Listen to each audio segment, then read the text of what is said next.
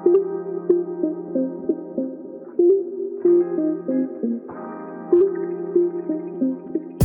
y'all, welcome back to The Couch. It is I, Raquella Dene of RaquellaDene.com, military spouse, homeschooling mom, communication stylist, and encouragement extraordinaire. We are back. I had a hiatus. It was necessary for the mental health and all of the things, but I am so excited to get back to The Couch.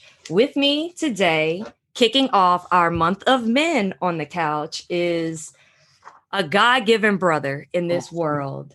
Let me hear it. Damani Anderson. I mean, the Lord brought us together. He had to take us to another country to bring us together, even though we only live 3 hours apart. But Damani is the husband of Dr. Stephanie Anderson, our very first interviewee here on The Couch. And he, in his own right, is an accomplished man. Not only is he a man of great faith, but he completed his social work degree, is currently working as a pre-college advisor for the Boys and Girls Club of Tarrant County, and is on his way to become a licensed marriage and family therapist. So we are Black man magic personified, honey. You better tell the truth. Come on. Listen, because one thing we know about here on The Couch is some therapy. We're going to talk about the therapy. Everybody need the therapy. And if in a few years you need some marriage and family, I got the plug for you. Come on, yeah. Damani, welcome to The Couch, my friend. Thank you. Thank you so much. I am privileged, and it's just an honor to be able to be on The Couch with you. And then my wife was the first interviewee for your show, and now I'm the first one for the guy. I just feel honored right now. I'm not even gonna lie. I really feel honored, and yes, so this is a blessing. So I'm just glad to be able to share and provide some insight. You know, this is gonna be. I feel like this is gonna be a great show and a wonderful kickoff. So thank you so much for opening your platform to hear from little old me. Oh, listen, I knew that. So y'all, we gave this little bit of background when Stephanie was on The Couch, but during couples vacations, we ended up next to Damani and Stephanie at karaoke. Yep. Damani got to sing it. And I was like, yo, is he a singer in real life? She's like, no, he's, a social worker. We became fast friends, stayed up one night till the next day, telling each other our childhood traumas and stories and the things that built us into the adults that we were. And now they just can't get rid of us. Like, we got off a flight 24 hours later. It was like, we brunching or no? Yeah. Thank God. Listen, COVID. We had whole strangers just pull up to the crib. And fed us good. Strangers just came over to our house. Like, baby, had the spread laid out. What was supposed to be a brunch ended up being like a 6-hour visit. Yeah. I love it.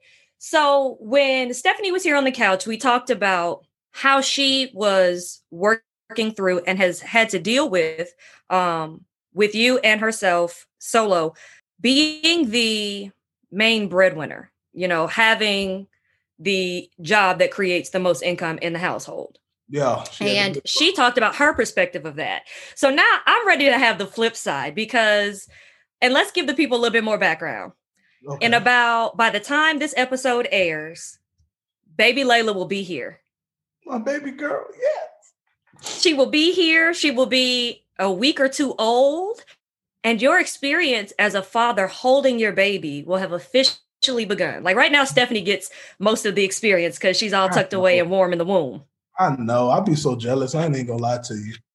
She just be all, she did this today. Great, And she be acting shy sometimes. I put my hand on her belly. She'd kick me a little bit. I'm like, all right, you there.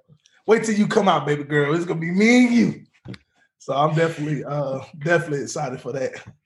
So as you get ready for that transition, because you and Stephanie have kind of decided that once her maternity leave is up and she returns back to work, that instead of searching for like daycare or primary care, that's going to be all you, brother. Yeah. That's going to be all me. It's going to be your boy. Me and her taking on the world. So that is actually something that is it took some prayer and thoughts, especially being a man, especially being male and growing up in a society where Black men or men in general, so I can't even just put it on just Black men, but men in general assume the responsibility of the caretaker in all aspects of life.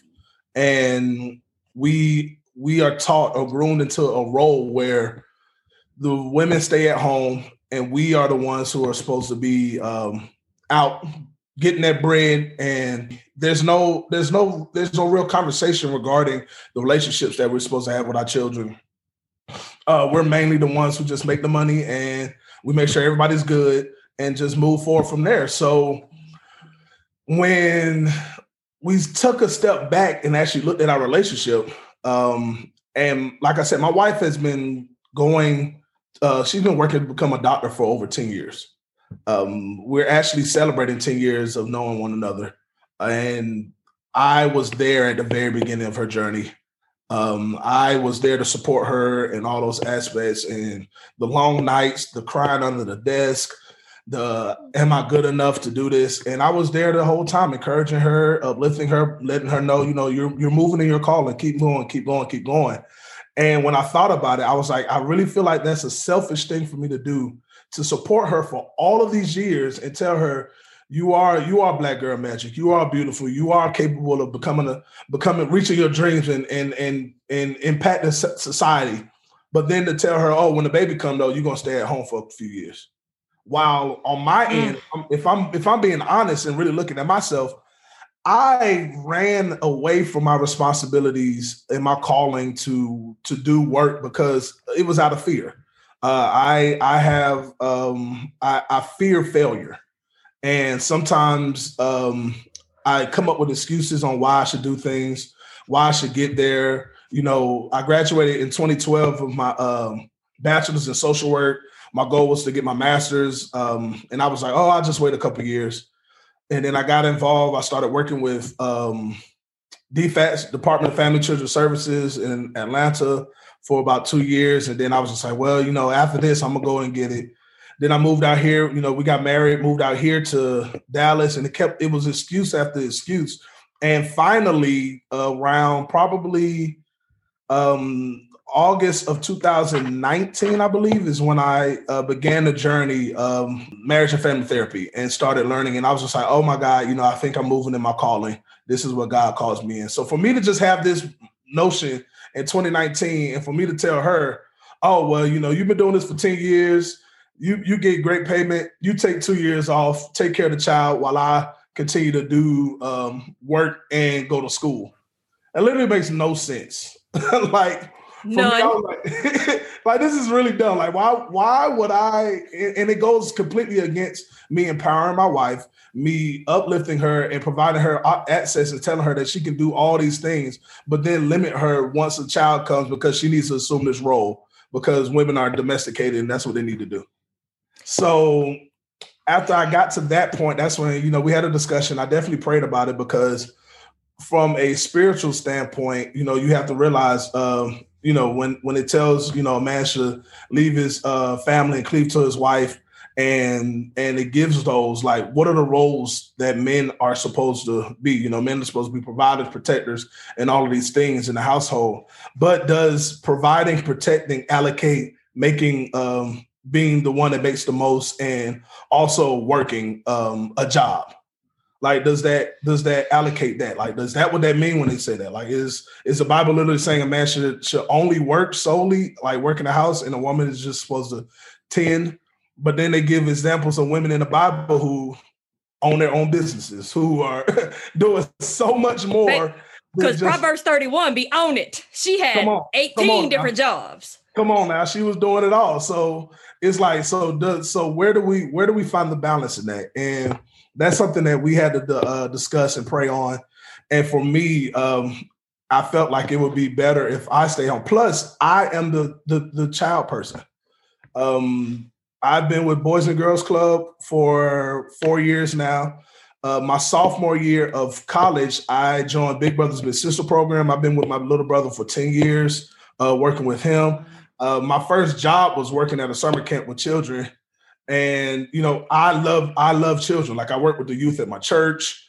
That's what I do. So that's my calling. That's what God calls me to do. I literally have kids that I consider my niece and nephew that I've been knowing since we got out here to Dallas, that they come stay over the night and do all of these things. And Stephanie, I love her. That's my baby. She ain't really a kid person. Let's be honest. Like, that ain't her. She call. said that. Oh, that you had cool. to ease her into being with and around and comfortable with children and young people. Cool. I'm glad she said, yeah, she did say that. So I'm glad she said that, because that's me. So for me to not assume my natural role in loving and caring on my own child, which I've been waiting for all my life, to be able to, father and provide the wisdom and love and care that I give so many other children. I have an opportunity to give that to my own child. And for me not to take that just to assume a role and responsibility that is brought up or learned from culture, a westernized culture, nah, I'm not going to do it. So I feel like I said a lot, but that's it. That's what we got. But listen, that's so much, because a lot of times, and especially in the times that we live in now, society will want to take scripture and say, well, this is what the Bible says. Okay, well, when it says that a husband is to love his wife as Christ loved the church, that's a sacrificial love. It means I might have to sacrifice my ego, my pride, what I want, in place of what's best. Like, we forget that because it was written 2,000 years ago, it's still accurate. People want to take literal scriptures and say, well, this means that, or you're less of a man who don't work, don't eat. Okay, but what about that young single woman out there? That applies to her too, baby. If you don't go get that job and pay these bills, you're going to be hungry and homeless. So I think it's really powerful that you have a level of faith that allowed you to say, all right, God, I know what they're going to say, but I know what you've been equipping me for. And I know what you've been preparing me to do. Exactly. So stepping out into that, and low key, let me just say this. Now, y'all gonna see a picture of Damani, but you are what, 6'4", 6'5", 6'9". Oh, excuse me. Let me put the inches on you. 6'9". Thank you. There we go. You know what I'm saying? Dreads swinging with the hang time. It's getting up. I can already see you with a little baby Bjorn thing on the front. Like, I can already picture you with a baby carrier, like taking walks through the neighborhood and like pushing the stroller to get some sun. Yeah. It just, knowing your personality and seeing those things about you make sense. But as a Black man in the world today, when you think about, or as you've had these conversations with your friends and peer group, like, oh yeah, I'm about to be a stay-at-home dad. Like, what is the response that you've gotten from people? Well, it's always initial shock. Like, what? But like she said, I'm 6'9", so I don't get back talk or criticism in my face about these things. Like, ain't nobody gonna come at me like, bro, you ain't supposed to. They be like, well, that's an interesting, it's an interesting concept. And then we have a conversation, and a lot of my friends, they understand. They're like, bro, like, I mean, she the one that make the big bucks, bro, and she's been doing this career, like, so, a lot of them are very excited for me. They're like, bro, you get to stay at home and chill and all that. But they don't understand, like, first off, they don't understand the work, because there's no chilling. Like, that's one thing that I learned, especially if you want to be an active parent. Like, and I was just talking with Stephanie about this. Like, I was just like, I don't want to just be upstairs playing the game and she's just sitting there, because I have the responsibility to teach her skills in life. Like, you're not babysitting. All those opportunities are parenting, and regardless of whether it's active or inactive, you're still teaching her something. Exactly. So it's just like, I have to make sure that I'm doing what I can, and there's no like, oh, I clock out after 8 or after 5. Ain't no clocking out. Like, she come home, but that don't mean that do you think I'm gonna just be like, all right, here you go, I'm gone for the rest of the night? No, like, that's my wife. My wife worked all day. I'm gonna still make sure I'm there. I'm still gonna be with her. Like, so I've been realizing, like, it's definitely gonna take a lot of work, patience, and love, and all of those things. So they applaud it and they accept it. But, I don't think they understand the true ramifications of the seriousness and the amount of work that it's going to take. And that's why, I spoke with you earlier. I'm thinking about trying to blog or do something like that, just to show people, like, the stuff that women do and the things that they endure during this time. And sometimes, it's like women can do this all day and it's expected and it's not even received. Like, and I can be honest with myself. I have female friends or women, lady friends who are who stay at home moms, and I took advantage of it. Like I never took the time to actually think about the amount of work that it's going to take for them to do and the amount of things that they have to do. And I kind of just, I look introspectively and just like, man, I'm going to be calling on folks. Q, I'm going to be calling on you. I love the things you do for your babies. I'm like, oh my God, they are just amazing. And I'm just like, but at the same time, I'm like, oh my God, I got to do this. So I'm definitely excited about it. But, I'm using this. I want to use that opportunity to shed light into the amount of work that it takes to ensure that you have a sound, emotionally intelligent child and just everything that it takes for them to be able to get to that point. So like I said, like this isn't I prayed about it. I thought about it. I had to put my ego to the side.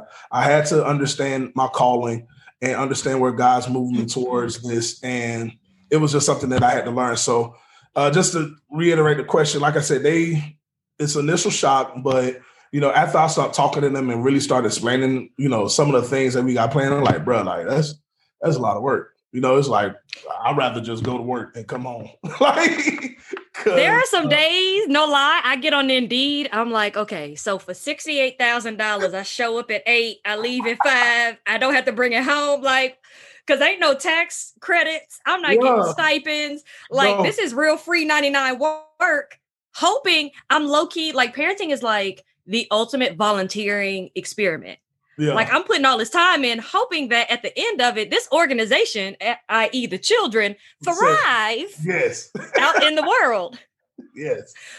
But you made a very powerful point that creating a stable foundation within your marriage so that your wife feels supported, using your strengths so that you can raise a child, and not just one, who is alive, but one who is emotionally intelligent is awesome. Because I think, and we may have talked about this, especially, so for those of you who may not remember, Stephanie is the child of Nigerian immigrants. So she is first generation American too, which brought its own level of pressure and achievement-based milestones that she internalized as her own struggle.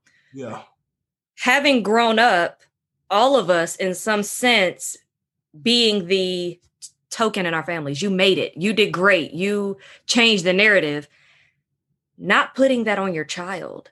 Also recognizing that as you go into this journey is not to raise a smart child, is not to provide an excellent learning environment, but to help this individual grow in whoever God has created her to be so that she can be confident in herself and in your family unit so that one day she can go out into this world, because we got a lot of really smart people out here, bruh, that need therapy and they broken and it's a mess. Yeah. It's a lot of successful people out here who have zero, coping skills, communication skills, emotional resilience, communication. It's so much, zero. So yeah, that's the biggest thing. That is, yeah. So what are you doing to prepare for this role? I mean, because right now, you don't have to do much. Like when they're little, keeping them alive is like the main part. Even when they get bigger. The hardest part of my job is keeping them alive. Like them first few months is really her again, because she pumping food into them, and I'm changing diapers and loving. But she got to pump the food and get it going. But what I've been doing, I've been doing a lot of research, looking up, just reading up on people who have stayed at home, listening more to her, listening to friends on Facebook. I do a lot of I comment on a lot of things. Relationships. I'm always looking at relationships. The biggest thing, like one of my friends on Facebook asked a question regarding, male parents. Like, what was the one thing that you taught your daughter that enabled them? And one of the things I thought about was, and this is what I'm struggling with, or trying to learn, is the balance between being a provider and lover for her, and also allowing her to be independent and thrive. When you have male sons, if they fall, if something happened, mama want to run, I say, chill, let them get up, let them figure it out. We're going to work it out. You know, they become something happened. Son, you got to work it out. Get up, do this. As soon as baby girl fall or something happen, I'm running. I'm running to her. I'm I'm hugging on her. I'm making sure she's okay. I'm providing all of this love and nurture to her. And I don't want my child to want for anything. Like, I don't want my daughter to want from no man anything at all.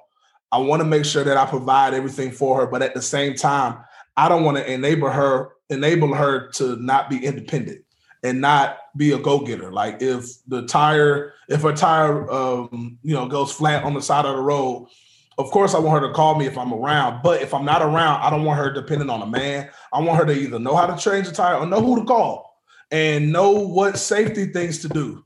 Like, if we get AAA, I know that, okay, I'm going to leave my blinkers on. I'm going to leave this on. I'm going to make sure my phone charged. I'm going to make sure everything, like, pay attention to her surroundings. Like, I want to be able to allow her to be independent where she can make the decisions on her own and not need me, but know for a fact that if anything goes down, she can call me.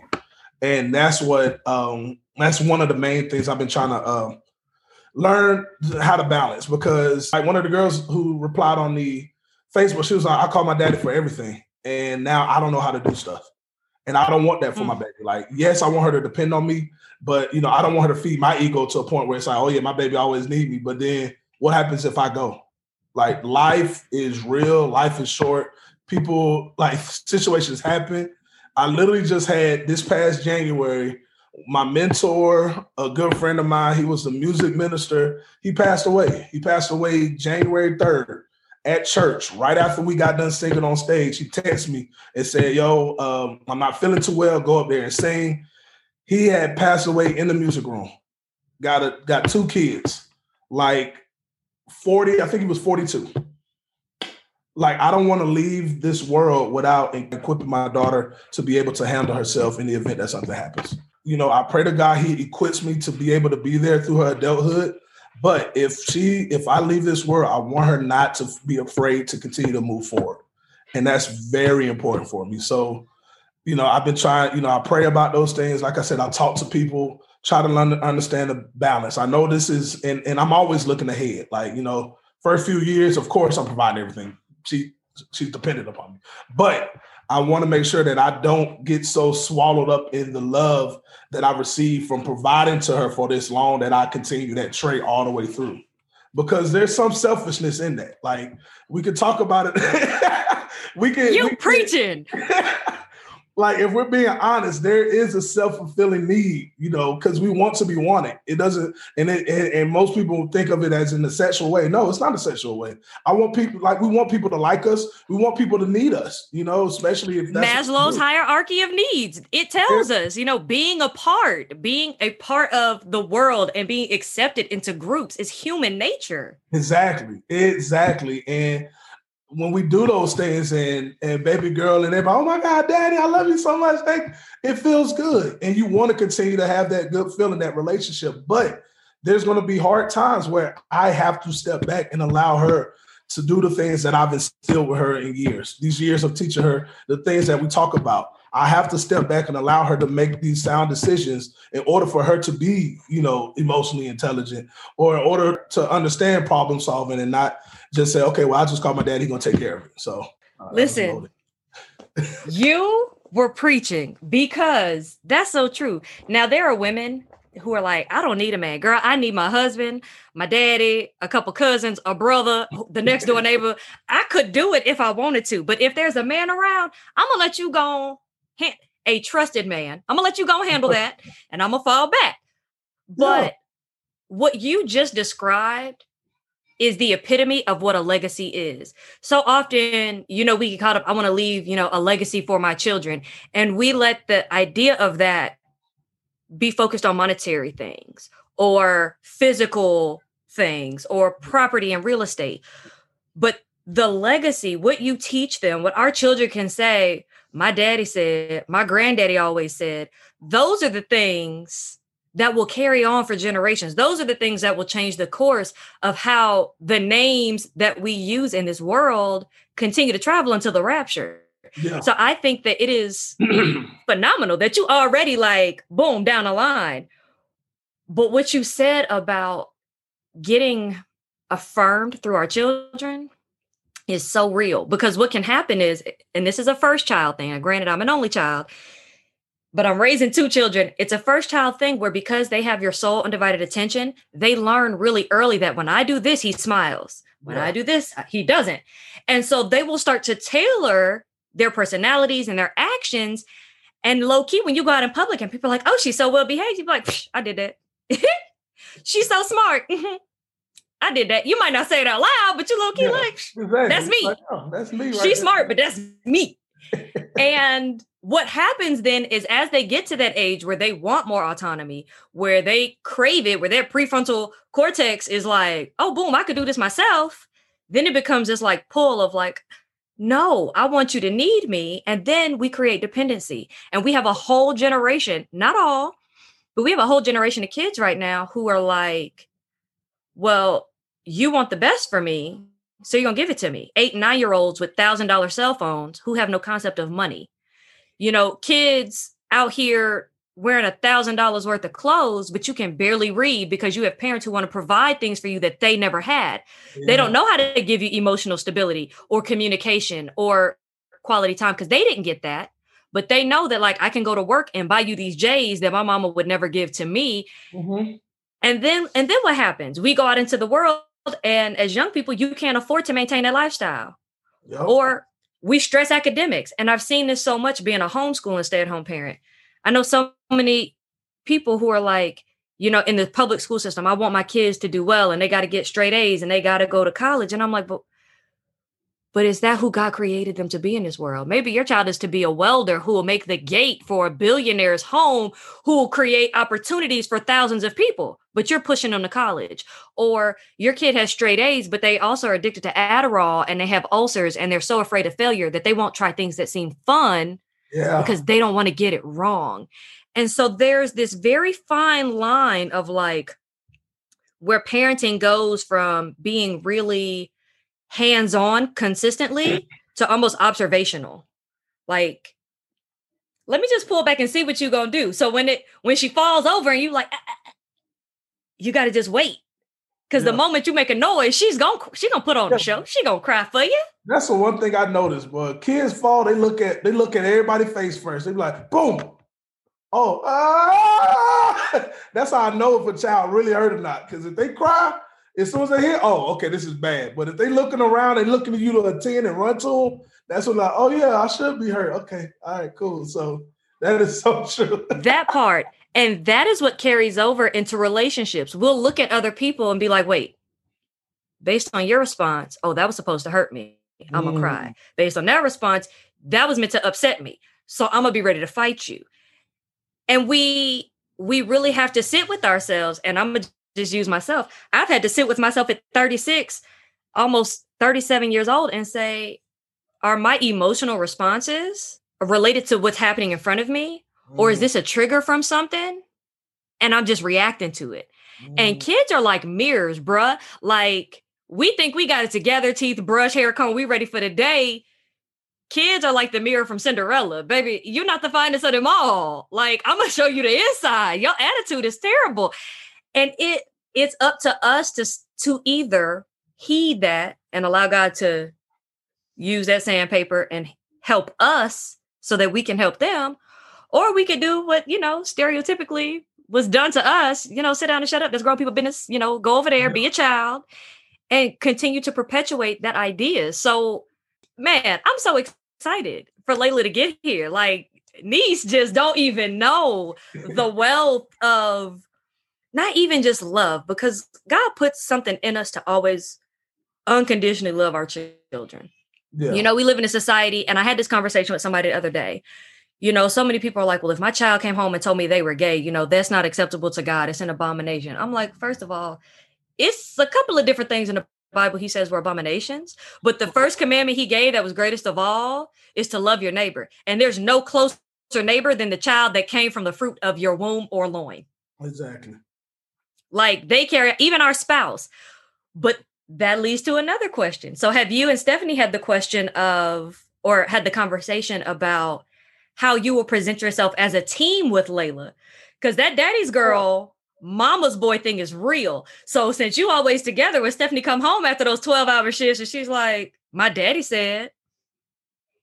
Yeah, we had conversations about that too, because we will always ensure that we're a united front, and making sure that we consider one another in every aspect that we do. So it ain't gonna be that pandering where we go to mama and you say no, okay, then go over to daddy. It's like what your mama say. Like we always reiterate that we are first.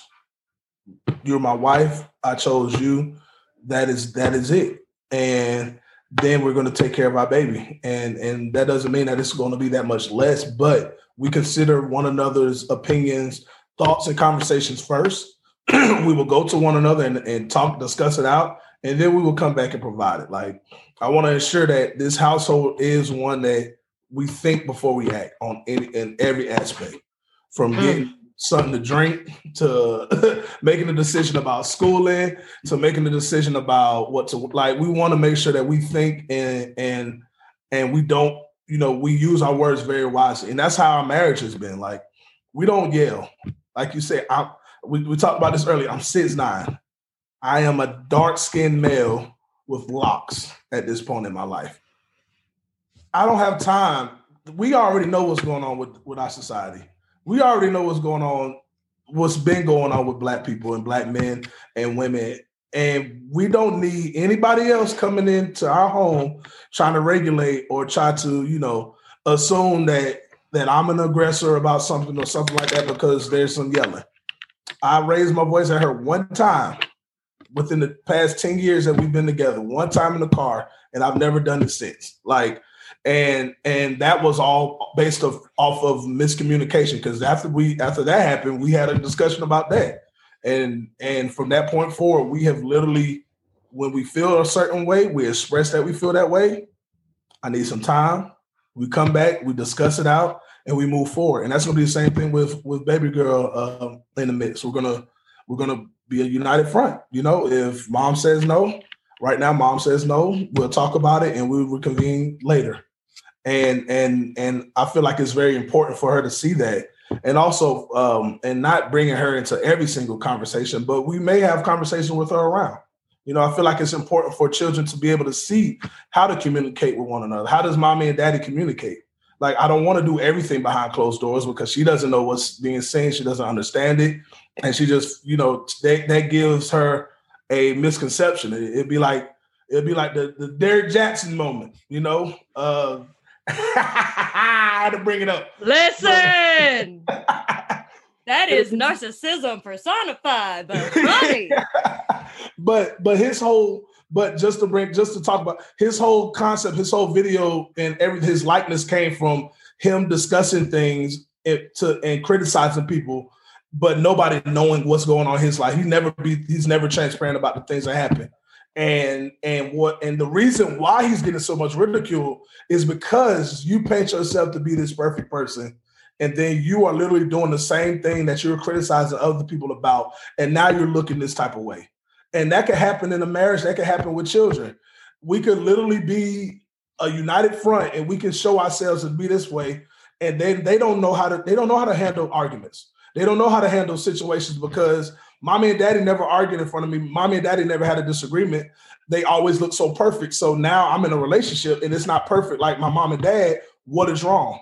So I want to make sure that, like I said, it's not going to be every single conversation, but if there's a conversation that needs to be had, we will discuss it out in front of her. We'll get her opinion about things so that she understands, like, this is how you should be able to thrive in having discussions with the people that you love, the people that you care about, the people that you're in a relationship with. And it can be calming, it can be rational, and then we can come to a conclusion and move forward. So that's where we at now. I'm praying that, because she's gonna be so cute and so chocolatey. I already know. So I'm just praying that I continue to speak, because it sounds good now. She ain't here. Hey, we are all perfect parents before we have to parent. Exactly. Always. Like, and there'll be ups and downs. Like, we tell our kids all the time, mommy and daddy are a team. Yeah. Baby, you can't break this up. You and sister are a team. But if you try to come against my team, then I'm going to have to defend it at all costs, honey. We're not doing that. But I think what you said is so true, because I remember when Riley was little, She's like, Mommy, were you fighting with Daddy? I said, we were having some intense fellowship. There it is. She said, what? Fellowship, when you're with other people, but sometimes it gets tense. It gets hot. It was just intense fellowship, but we're fine now. And she was like, okay. So she was like 3 telling people, my mommy, daddy had tense fellowship.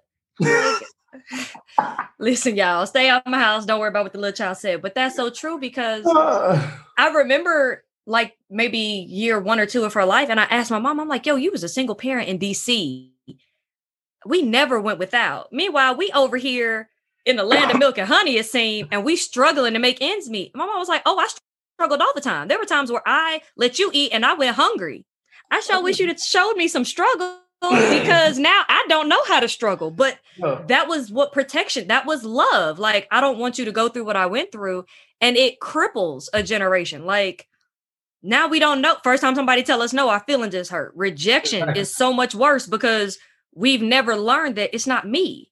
You saying no to whatever it is I'm presenting to you, and that's okay, but you're not rejecting me. And so in having those conversations and laying that groundwork, and listen, we are you work with the DFAC system. I worked for child protection for about 2 years, which totally changed how I saw what it meant to protect a child. Like, strapping you in your car seat is important.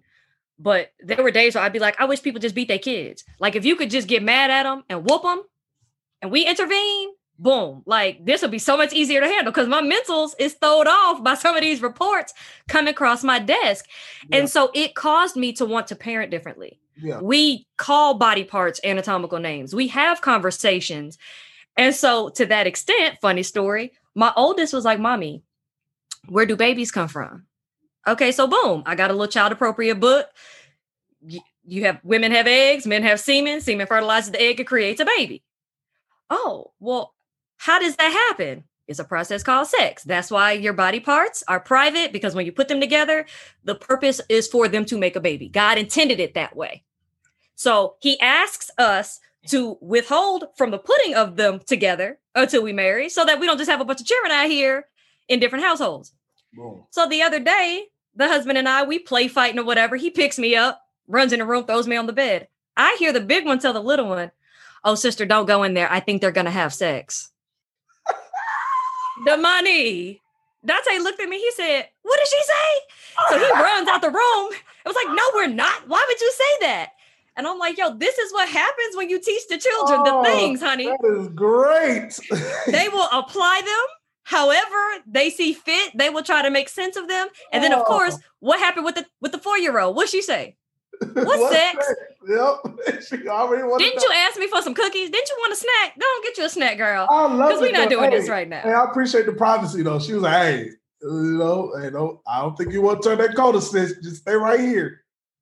I appreciate it.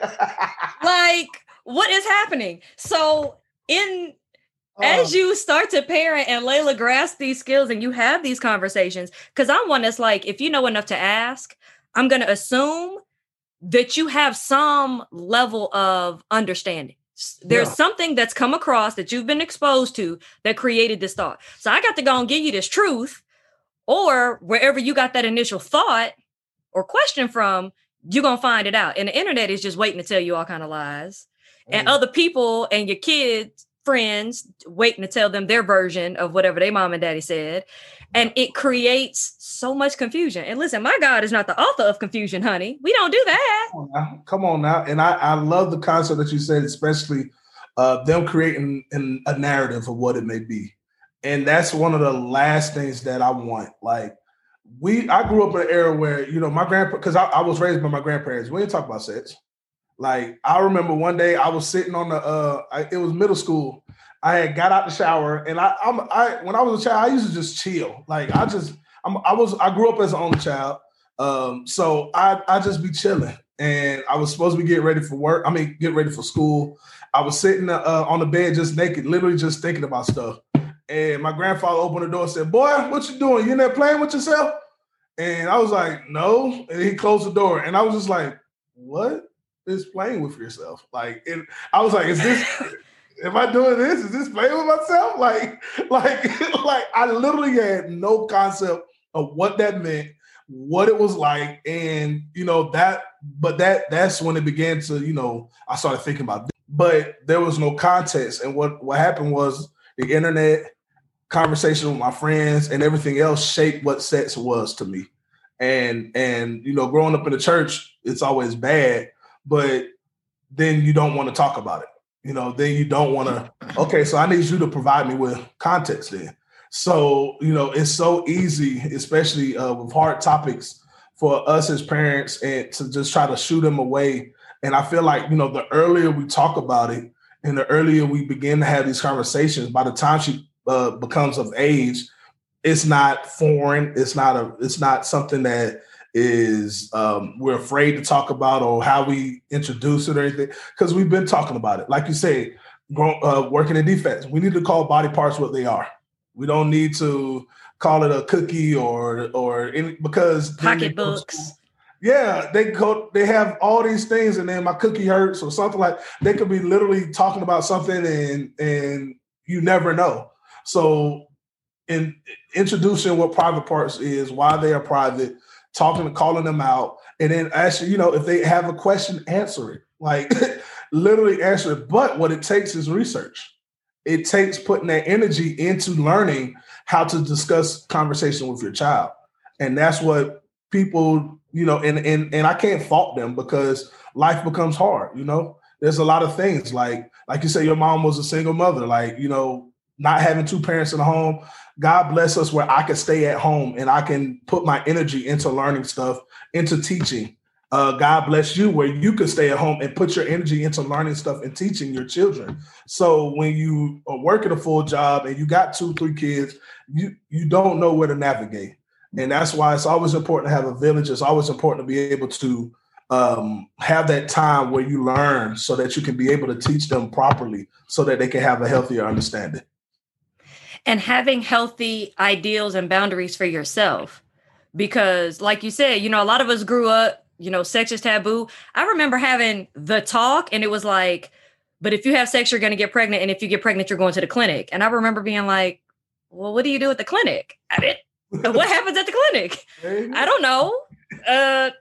Okay. That's where you go to have your baby. So unraveling all of those things for ourselves, and, going back to the introduction of this, of like your journey of graduating, and then the 7-year span of going back to school. But see, even all of that served a purpose, because if you had immediately gone to school, by now you would have an established career. So then it would have been an ego battle of, well, why I got to walk away from something that, I feel like God led me to, just because you make more money. So when we step back and look at the timing of things, God gave you all these years to deal with your insecurities around rejection, to deal with your fears of failure, to acknowledge all of these things. And sometimes we think, it's helping me to be a better human being.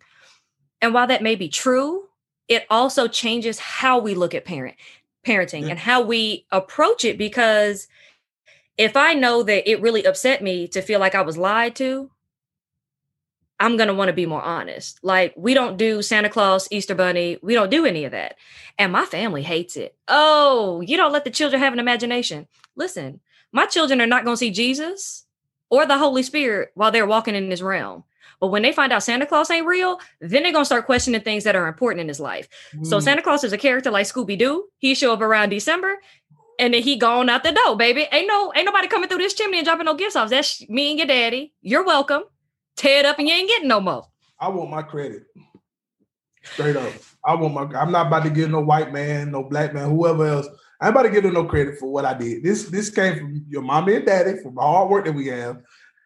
Enjoy it. And like you said, first off, kids definitely have imaginations. I'm not going to put the Easter Bunny and Santa Claus on their only imagination that they have in life. Like, no. So I agree with that. I said, look, man, let me tell you something. We did this. Listen, not giving nobody else no credit for the stuff that we did. None. You're not gonna be right here talking about, the Tooth Fairy gave me $5. No, baby, that came out of my pocketbook. You welcome. You welcome. I'm not putting no elf on the shelf, baby. Little Trixie is not gonna be all over this house making my nerves bad. If you don't do what you're supposed to do, ain't no elf. It's me. And the presents I done hid in the closet is going back to the store because I kept the receipt. Period. Like, we going on Christmas, we giving them away. So which way you want to do? Look, we gonna leave a wrap. You get to pick one, but the rest of them, for every day you cut up, is going in the trunk. We not doing this. We're gonna watch them open. How about that? And you gonna tell them you're welcome. When they say thank you, you gonna say you're welcome with a smile. So we will know what not to do. Like, we're not playing these games. Yeah. But all of that comes with becoming confident in who we are. Like this year, I've started reading a lot, tons of books. A lot of them are personal growth, and then some are parenting. And this common theme that I'm finding is we've made parenting so much about achievement or milestones. Even as infants, do you have the right weight? Oh, well, I got to feed you something different. Are you walking? Why aren't you walking? I need to help you walk. Are you early talkers? Are you doing all of these things? When really it's like, but who made these charts? To be honest, the growth chart is based on formula-fed white babies from the 70s. So many of our children are going to be all over the place on that scale because it wasn't made for us. You breastfeed a baby and their growth is going to be totally different. Just like the BMI. Like, there are so many ways that we will try to trap our children in these boxes. And then we parent from that perspective. I've got to make sure you can do this to go to the next grade. I've got to make sure you experience this to get into college. And we begin to make their lives about the next thing, as opposed to living. Because, you know, you talked about your mentor passing away. I talked about this, by the time this airs, it will have been about a month. But I have a cousin born the same year as me who had lupus, who had a heart attack and died. Oh, my Lord. And even though we weren't close, when I got that call from my little sister, I was like my mind couldn't comprehend. Like, this is a woman with 2 kids around the same age as my children. What do you mean she had a heart attack? Like, there are people waking up and lives being different.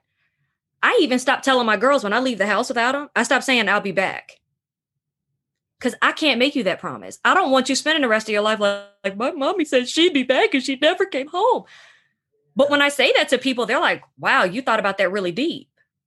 Yeah, I do. Because those things matter, because they mattered to me. So being that conscious parent and taking all these things, so it's not just learning for learning's sake, but applying them to the next generation, like, that's, to me, what it means being better than me. If I got to sacrifice all these years in the workforce, building my Social Security to be in this house, teaching you the things, listen, greatness is the goal. Exactly.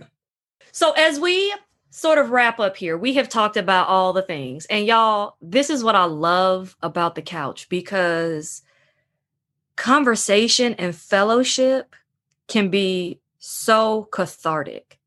Having those exchanges, not only do we learn, but just encourages us. Because listen, I'm like, yo, if Damani can do it, it's going to be fine. He's never done this before. If he can be at the house with Layla all day long and not just want to be like, you know what? I quit. I'm going to work. We get a nanny. We moving on. We can all do it, baby. We can all do it. But as we get ready to wrap up, is there any last thought or final thought that you would like to leave the audience with, or leave men with, as it relates to this new chapter in life for you? Yeah, I would say, especially for my brothers who are out there, man, it's important for us to be able to look introspectively at things and not be afraid to go with our feelings on certain things. Have conversations. Find a group of men who are able to relate, or who are willing to relate, and to be able to discuss what's going on in our lives. I feel like there is a disconnect, especially with one another as a brotherhood. I feel like, there are times where we don't, as men, we don't know how to have conversation with one another. And that bleeds into our children. Like, children are sponges. They take in everything and they see everything. So even if we don't feel like, oh, I feel like I do good, they see that. Like they see what's going on. They see your inactiveness, or they see your distance, or they may see those things. So, it's our duty as men, as fathers, to make sure that we do what we can to provide them with that stability and that comfort and that understanding. So I definitely encourage men to talk more, have discussions, even if it's not with other men, with your wives. I pray that people who are in relationships are in friendships with their spouses. Like, I see, I hear a few men or a few people who are like, I don't talk to my wife about this, or, who's your best friend? If your spouse isn't your best friend, I feel like, and this is my personal opinion, I just feel like it has to be some level of closeness. Even if they're not your best, they got to be top three. Like, we have to have relationships with our spouses, with other people, trusted people that can be provided in your circle that are moving the same way in order to get through this. Every Black person in America has trauma. If you grew up in America, you have some sort of trauma, some sort of issues. And, we're moving into an age where we have to stop bottling it up. We got to start giving it out. We got to start talking about these things and starting to heal. So, the biggest thing, and I feel like that was a lot of different things, but the biggest thing is for men, man, like, talk, have conversations, find a therapist, find someone to talk to. Look for a Black male therapist. December 2022, I will be out. So even if you got to wait till the end and hit up Q and find out her podcast to get my information, that's fine. Like, even if you want to become a friend, just reach out. Like, we got to start bridging this opportunity so that we can be healthier people, we can be healthier individuals, and we can continue to see our community grow. I feel like, Black people are waiting for an opportunity for us to grow. And I'm like, if we become more united and more loved, and we continue to, and we go back to loving and supporting one another, we'll be at the top. I don't have to worry about a handout from somebody else. I don't have to worry about our reparations and things from the government, because my brothers and sisters, we supporting one another, we loving one another, we talking to one another. We gonna find a way to make it out of this together. So, okay, that's how community thrives. Listen, this could be a whole nother conversation, because the concept or the thought of men emoting openly, crying, being vulnerable, being honest, being transparent, add Black men to that. And it's like, that is a very small subsection. And there are so many people who are even, I hope, if there are men, mothers, whoever, raising little boys, tell your babies to cry. Okay. Let them cry. Let them hurt. Let it, because they're human. Things will hurt them. They should be able to express that. But when we teach them, get up, shut up, stop all that noise, we're teaching them that it invalidates those feelings and those natural human responses. And then they grow up and have to unlearn all of these things, or don't realize they have to unlearn it and continue to perpetuate that pain and anguish and hurt on so many people. Yes. But not only let them cry, but also show them how to do, after you get crying, what's the next step afterwards. And that's important as well, because we'll have a generation where all they do is cry. And it's okay for them to cry, but now they don't know how to heal. They get back up. And get back up again. Come on now. That's a song now. Come on now. We fall out, but we get up. So we got to teach them how to get back up. So and sometimes it takes you learning. Be honest with yourself. That's why I say, going looking back introspectively. Be honest with yourself. If you don't know how to cry, or you don't know how to get into situations, and you don't know how to bounce back from it, seek help so that you can stop this from perpetuating to your children. There you have it, my friends. Listen, I couldn't have said it any better. Damani, thank you for your time. Thank you for your voice. I pray that this be a message that curates conversation in circles, but also encourages and inspires. So y'all, thank you for joining us on the couch. This may be the first, but it definitely won't be the last, because baby, when that degree is conferred, we having all the talks. There we go. We in here. We in here. So absolutely. So until next time, we'll see y'all later. Peace out.